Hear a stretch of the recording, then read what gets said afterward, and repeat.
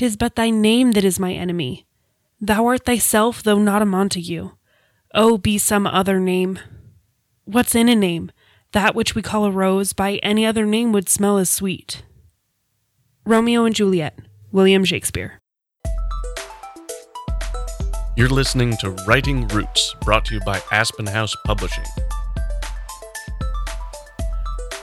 Welcome to Writing Roots. I'm Lee Hull. And I'm Leasis. And it's all about names today. Yes. We're getting into December, and this month we wanted to answer questions. Every episode we're going to address a question of some sort. Most of these are questions that we've found online. We've also, in the business, we've heard a lot of the same questions over and over again. And so this whole podcast is about addressing those questions. So we wanted to address more of them in this shotgun approach to answering a bunch of questions. And we will have 2 to 3 questions answered per episode. If you couldn't tell by our opener, this episode we're going to be focusing on names. What's in a name? So let's start with the name that you go by as an author. Do you go by your name? Do you choose a pen name? That is one of the biggest questions I see out there is, how do I pick a pen name? My first response is always, do you really need a pen name? Should you have a pen name? Yes, it's fun, but is there a reason to it? Because there's a lot more work behind having a pen name. We are recording from California, and if you are an author in California with a pen name, you have to have a fictitious business license in order to have a pen name. But some people have names that are unremarkable, boring, bland, that honestly don't stand out. If your name is John Smith, you probably shouldn't be publishing under the name John Smith. Alternatively, if your name is Shinkopan Saint-Jerome, then maybe you should get a little more pronounceable of a name. If that's your name, I really pity you. I'm just going to say that. So both of us doing this podcast, Lee and Lee, these are our pen names. Mine is closer to my real name. Lee is short for Ashley. But one of the reasons I chose to go by Lee is because I am an action author. And instinctively, if you don't know either author and you're an avid action reader, you're going to pick up the one written by the dude. It sounds a little sexist, but that's just how it is. 90% of action authors out there, if not 99% of action authors out there that are popular, best-selling, they're males. A lot of the reason people are drawn to action as a genre is they want to skip over all the touchy-feely stuff. There's no need for a romantic subplot in your fight scenes. Please, please. For me, my pen name is Lee Hull. It's a combination of my middle name and my maiden name. In part, I chose it because my married name and my first name are a little bit unwieldy. They're rather long, and my last name, honestly, I'm still trying to figure out how to pronounce it, and I've been married for almost 5 years. So because I'm a fantasy author, I chose to pick a name that would fit well with that genre. So let's say you've decided, yes, I want a pen name. One of the first questions you should ask yourself is about branding. How will I be able to brand this? Lee, L-E-Y, is almost unheard of. If you're searching for Crystal Smith, then you're going to have a hard time narrowing down which Crystal Smith you're looking for. If you're looking for Lee, L-E-Y, S's, I am the only one in the world that I know of. So it's a lot easier to brand.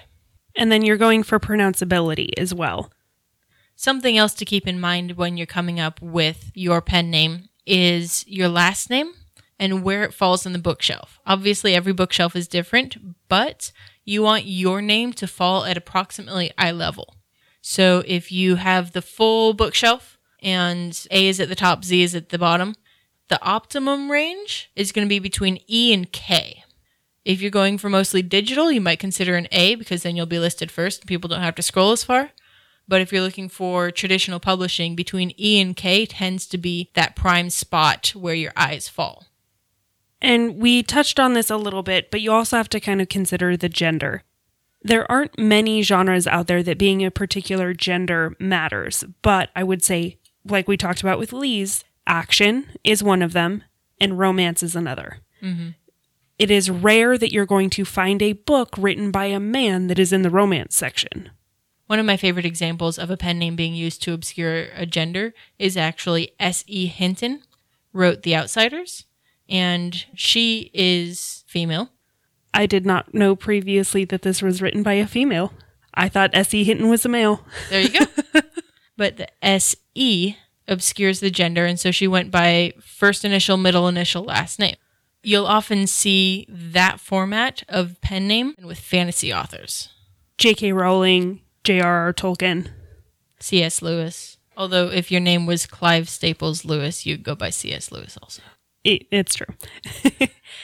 So those are just some things to take into consideration when you're choosing your name.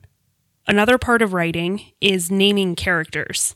Yes. We have so many characters in our books, at least in fantasy, that it can be difficult to come up with names for every single one of them.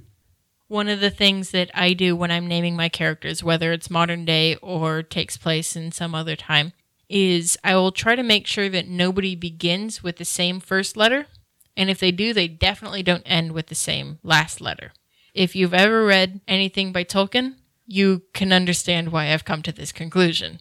So having a different first letter for each of your characters makes a huge difference in just comprehending and keeping track of the characters. Names for your characters also come with some heavy implications. There are certain personalities and stereotypes attached to a lot of names. So if you hear the name Helga, what do you picture? If you hear the name Elizabeth, what do you picture? If you hear the name Jack, what do you picture? A lot of royal names carry that implication with them. If you have a Victoria or you have an Elizabeth in your story, they will carry that elegance and that nobility with them, regardless of if you as an author want them to. That is the impression that your readers will get. So when you're picking out a name for your character, that's something to keep in mind. So how do you pick out your names? You write mostly modern action. So what are some things that help you in the process? So most people who know me as an author will know that I am terrible at naming characters. So I have a lot of tricks that I can pull out of my sleeve in order to come up with names. One of those tricks is actually watching the credits on a TV show or a movie, because those are sufficiently obscure and random. There are no preconceptions that go with the gaffers in the Avengers series.